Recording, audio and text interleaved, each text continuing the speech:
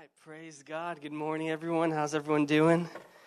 I'm so pumped for one service because I'm so excited to see everyone together in one room as one big family. Also, I don't really have to pay attention to the clock anymore because the 9:30 was just so close. Now I can just kind of stop when I want, right? Okay, never mind. Well, once again, welcome. My name is Pastor Alberto. I have the privilege of leading this church alongside our awesome team of elders, and this is our time of worship in the Word. We believe that this whole gathering, the Sunday morning gathering, is all worship, every single moment. As we come together, we're worshiping in community and living as a family that God has called us to be. When we sing songs, we're not just singing songs about God, but we're worshiping God together, lifting our voices and praising the God that we're in love and so passionate about. When we give generously, and we believe that is an act of worship as we say, Lord, take these awesome finances that you've blessed me with, and I want to give it right back to you in an act of worship. And then when we get into the Word, we believe that this is also worship as we look into the Word and we stand in awe of who God is and what He's done for us. And so thank you. Thank you for carving out time this morning to worship with us. We're going to dive straight into the Word. So we've been in a series through the book of James called A Faith That Works. And this is week 3 of our sermon series that we'll be going through this summer as we sort of open up this book and tackle this subject. That idea that faith isn't just a faith that saves us. It's a faith that sustains us and is at work in every area of our life. And one of the dangers that we can find ourselves in is when we claim faith in Jesus, but our life doesn't necessarily represent or exude that faith. And maybe you've seen people like this. Maybe you know people like this. And the worst case scenario of this is what Jesus would call a hypocrite. That nasty H word. Where you're claiming that you are this person of faith, but in reality you're just wearing a mask. And that faith hasn't touched every part of your life. And James, as he's writing to this group that they find themselves in the early church of Jerusalem, he's encouraging them, saying to them that your faith has saved you, but also be diligent to put your faith in action. Because as we put our faith in action, as we experience the obedience that comes from doing the work of faith, we'll also grow in closer intimacy and relationship with God. And so this week, we're still in chapter 1. We're going to be wrapping up chapter 1 soon, but we are looking at verses 12 through 18. James chapter 1, verse 12 through 18. And I want to invite you to stand with me to honor the reading of God's word. James chapter 1, verse 12 through 18. This is what it says. Blessed is the man who remains steadfast under trial. For when he has stood the test, he will receive the crown of life, which God has promised to those who love him. Let no one say when he is tempted, I am being tempted by God, for God cannot be tempted with evil, and he himself tempts no one. But each person is tempted when he is lured and enticed by his own desire. Verse 15, then desire, when it has conceived, gives birth to sin, and sin, when it is fully grown, brings forth death.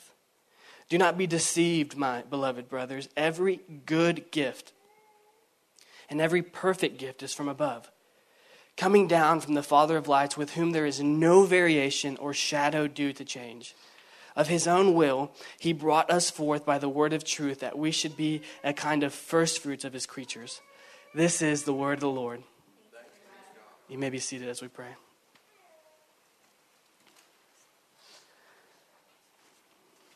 Lord, we come in Jesus' name. Just so thankful to be here.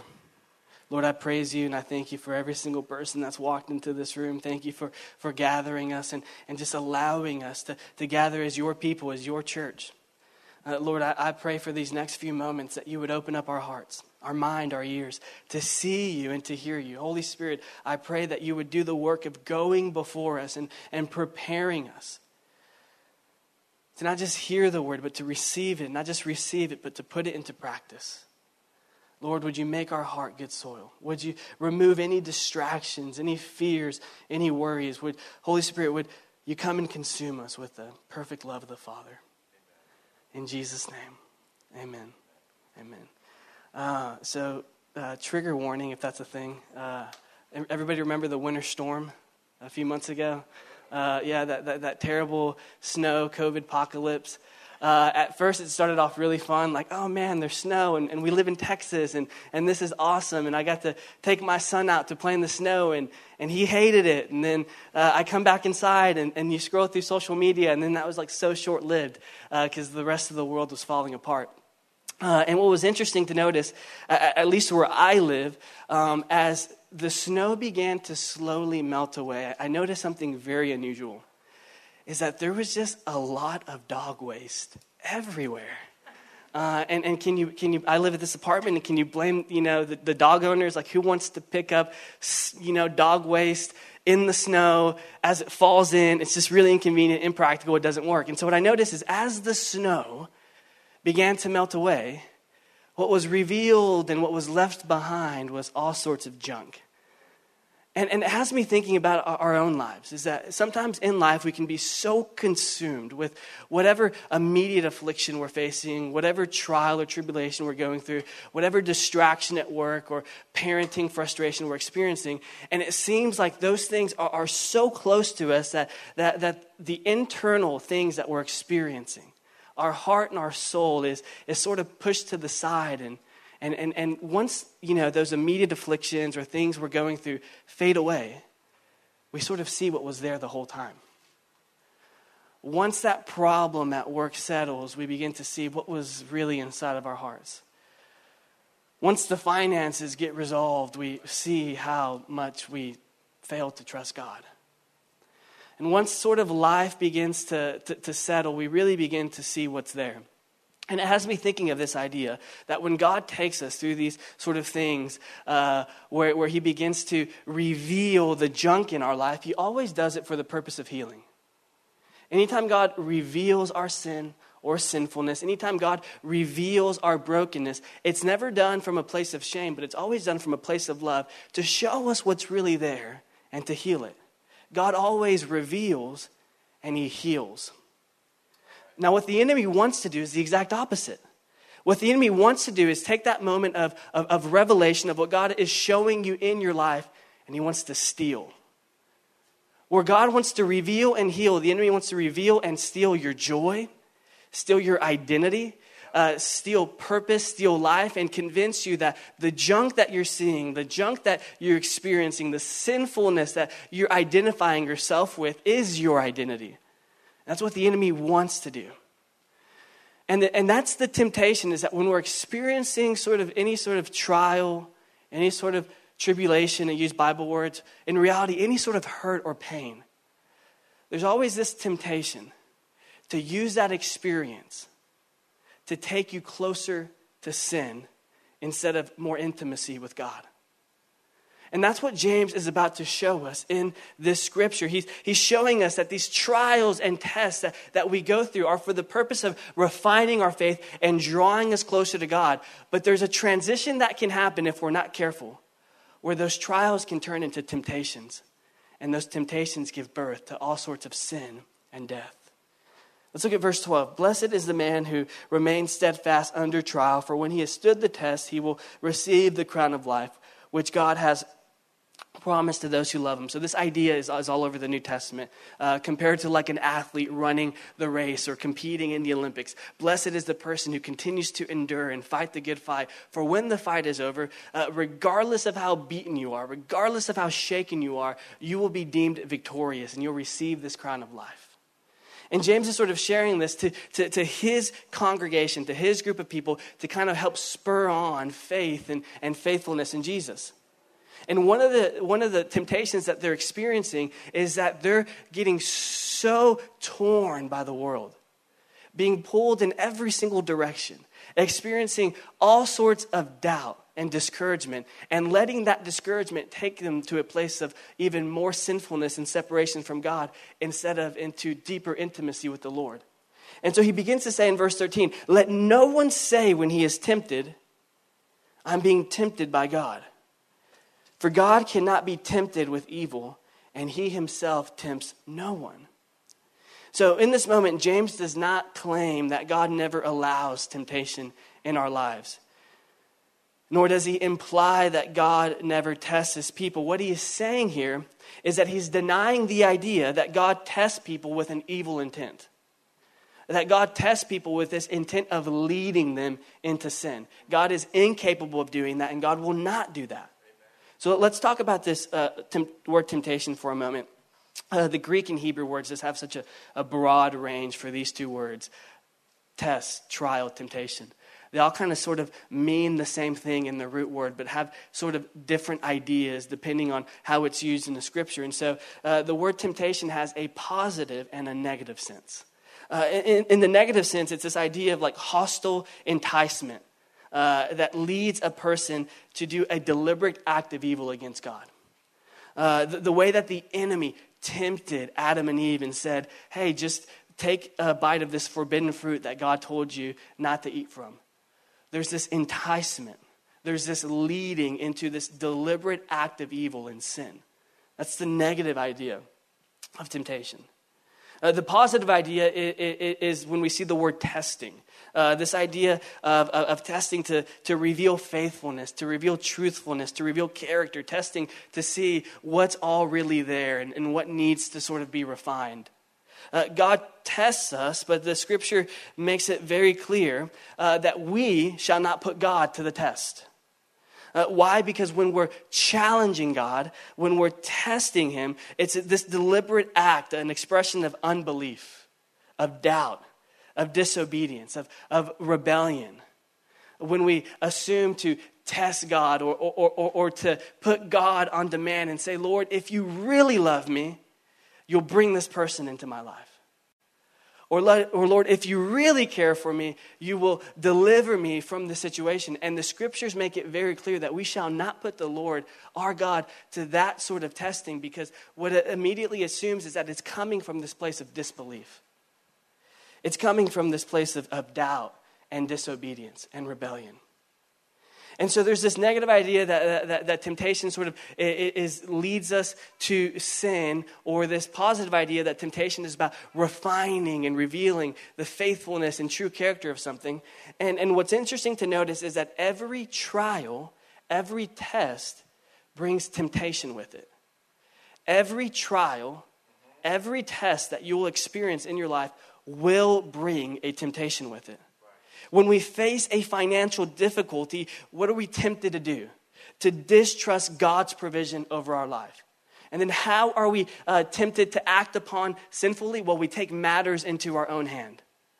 And we begin to sort of rebel against the Lord by trying to do whatever we can to sort of sustain our lifestyle, or to pursue a lifestyle that we feel will make us comfortable at the expense of others. When someone we love dies, we are tempted to question God's love. God, how could you do something like this? God, I thought you were a God of love and peace. And why is there so much evil? And why is there so much brokenness? Does God even exist? When we experience that kind of loss, we're tempted to question God's love. When we experience unjust suffering, what are we tempted to do? We're tempted to challenge God's justice. And so we take matters into our own hand because I've suffered unjustly and I want to get revenge or be vindicated, and I will not be treated this way. And so we assume the role of judge and begin to enact or impugn God's justice. When we experience unjust suffering, we're tempted to challenge God's justice and sovereignty. And I love this quote from Douglas Moo. He says, "What can change a trial into a temptation? The attitude with which we meet it." What can change a trial into a temptation? The attitude with which we meet it. Because you have to understand that a trial does not start as a temptation, it turns into one.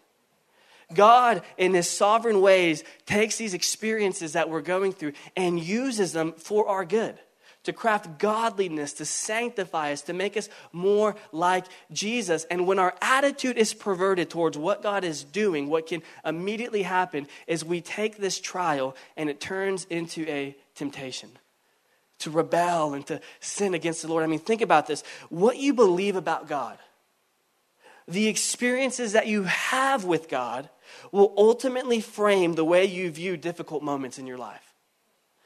The moments of life where you feel tempted to rebel against the Lord, or you feel like you want to give into sin, are ultimately framed primarily by how you view and think about the Lord to begin with.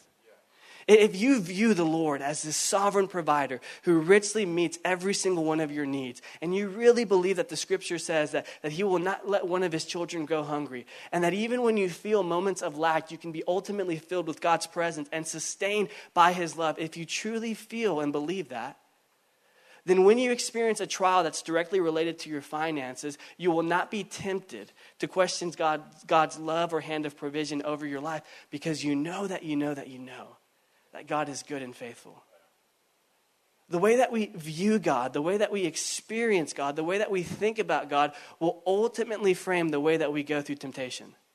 If you view God as your ultimate source of identity and love, and that an intimate relationship with him can satisfy you like nothing else, then you'll be less tempted to give into giving your love or your heart away to someone or something else that you think can satisfy you. When you view God as the sovereign Lord who orchestrates and controls every moment of your life, and the worst parts of your life that you experience, you can rest secured and assured that God is in control, and whatever he is doing, the scripture remains true, that it is for your good, and that God is not withholding anything back from you.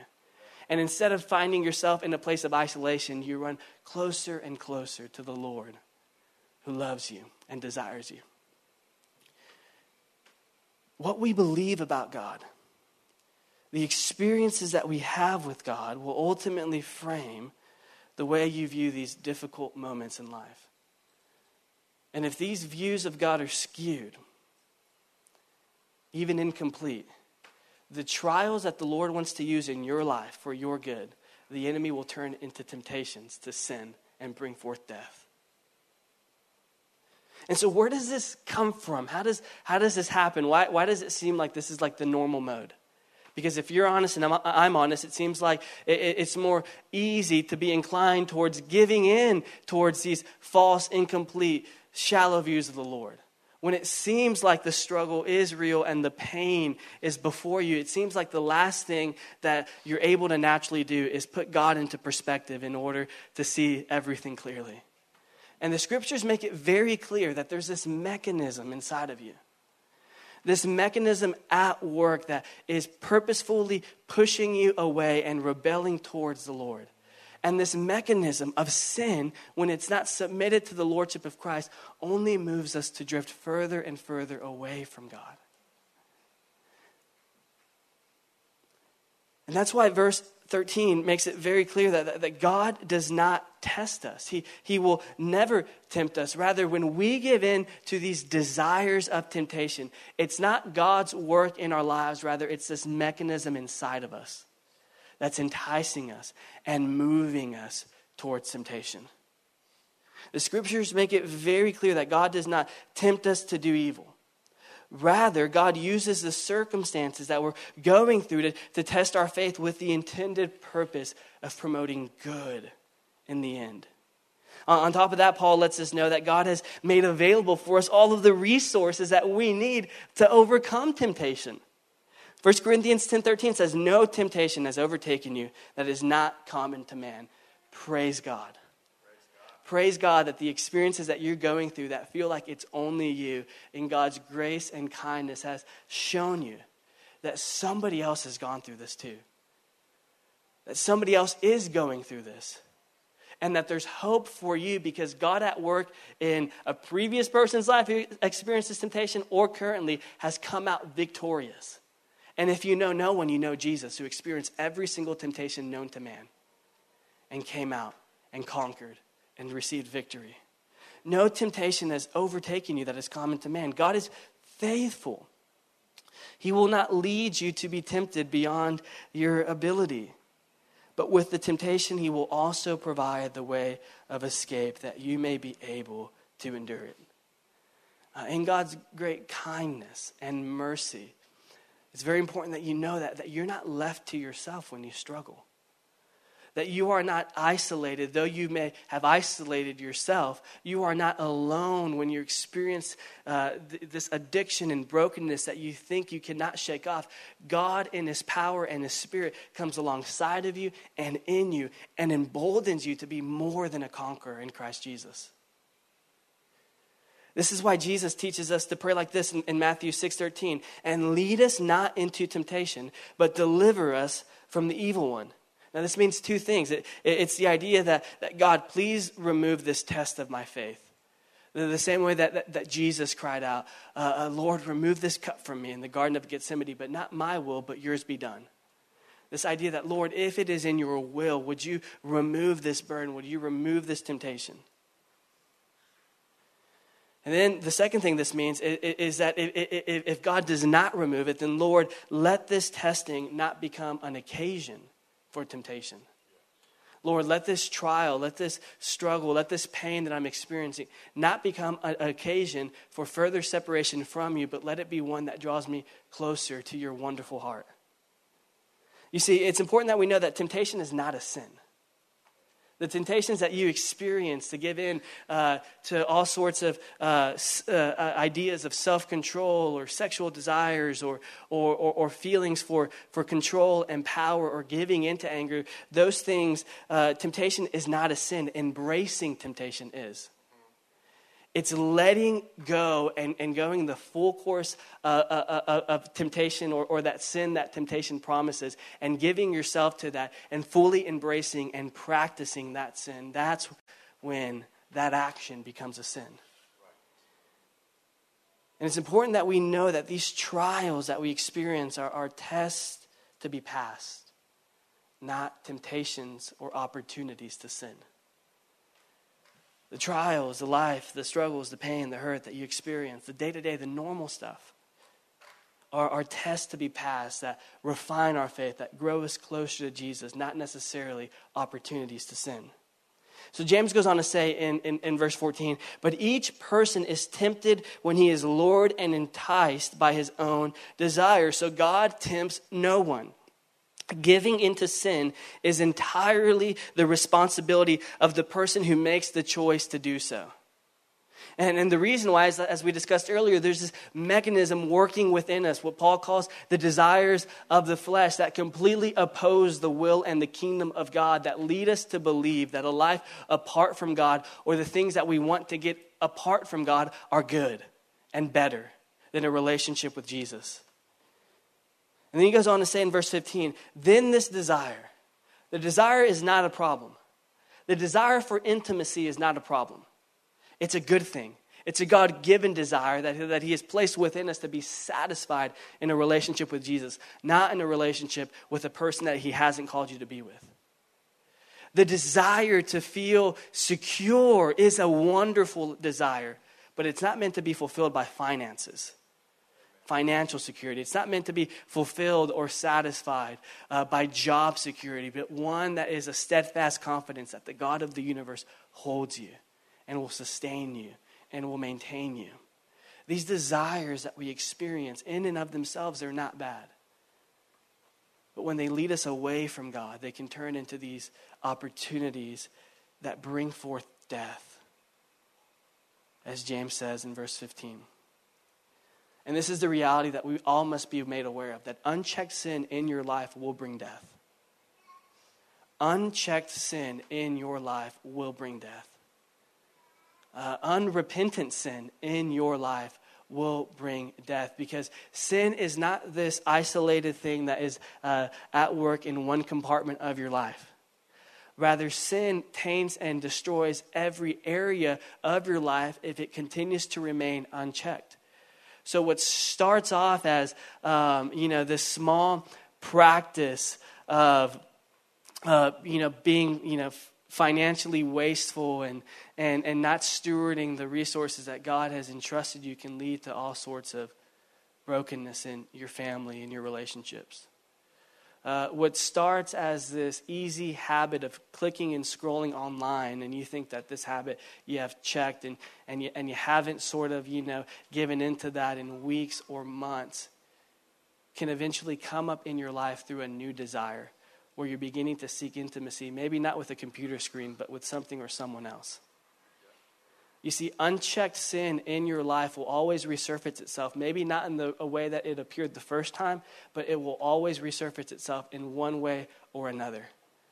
And that's why Jesus is so adamant about saying that, hey, don't just get your behavior right, because that changes nothing. He is so adamant about quenching the fire of sin in your heart so that it can burn nothing else in your life. And that's why he says that I don't just want to put a Band-Aid over your heart. I want to completely replace it.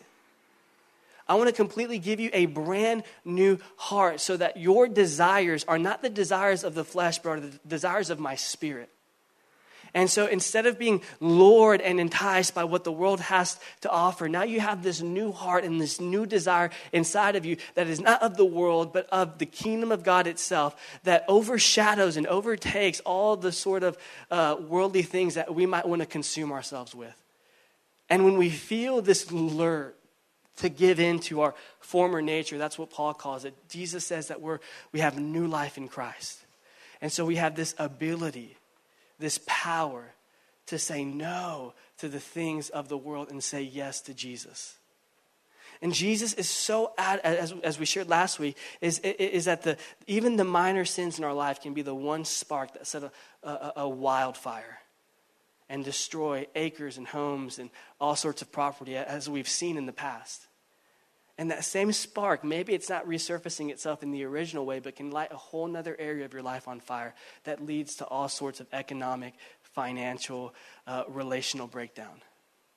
And Jesus is so adamant about, in the most kind, loving way possible, about not letting sin go unchecked in our heart. Because Jesus, God himself, knows how much death that can bring about in our lives. It's not this idea that you will be perfectly sinless. That's not what God is asking us. Rather, it's this idea that our lives are in constant submission to the lordship of Christ. And so when we do give into temptation, our first response is not to run away from God, as our first parents did, but to run to Jesus and embrace his kindness and his love, and let that kindness and let that love become the motivating thing in your life that draws you closer to Jesus when you have failed epically.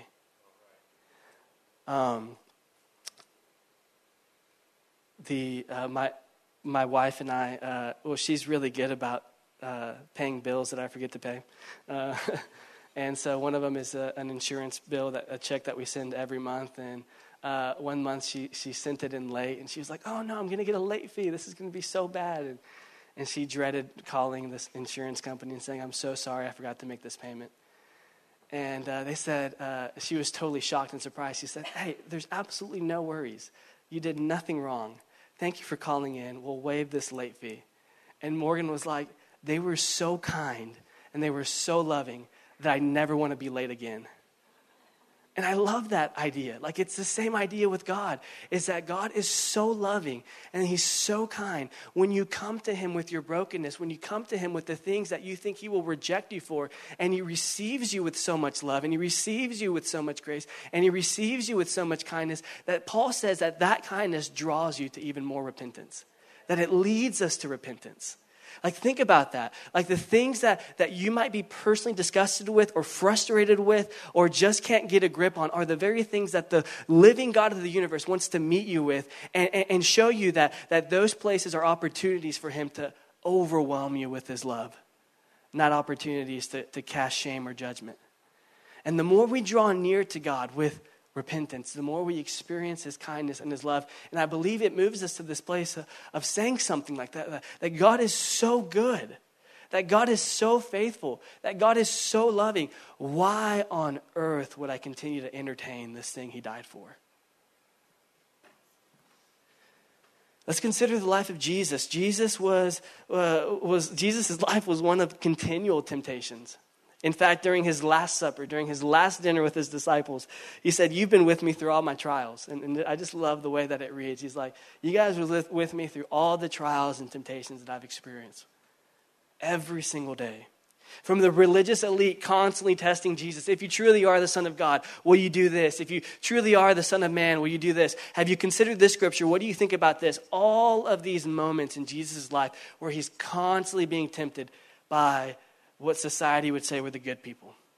Tempted with trying to reveal his divinity according to their standards, constantly seeking a sign. And if it wasn't the religious elite, it was Satan opposing every single part of Jesus' mission to establish the kingdom of God on earth, to provide salvation through the cross. And the enemy initiating all sorts of temptation against Jesus, whether it was in the wilderness, questioning his identity, inflicting upon a number of afflictions, whether it was Jesus being left by Peter, where Jesus says that Peter was given over to be Satan, to be sifted like wheat. Or whether it was being betrayed by Judas because Judas was enticed by this desire of greed in his heart. That instead of leading him towards Jesus, who could sufficiently meet all of his needs, led him to betray him.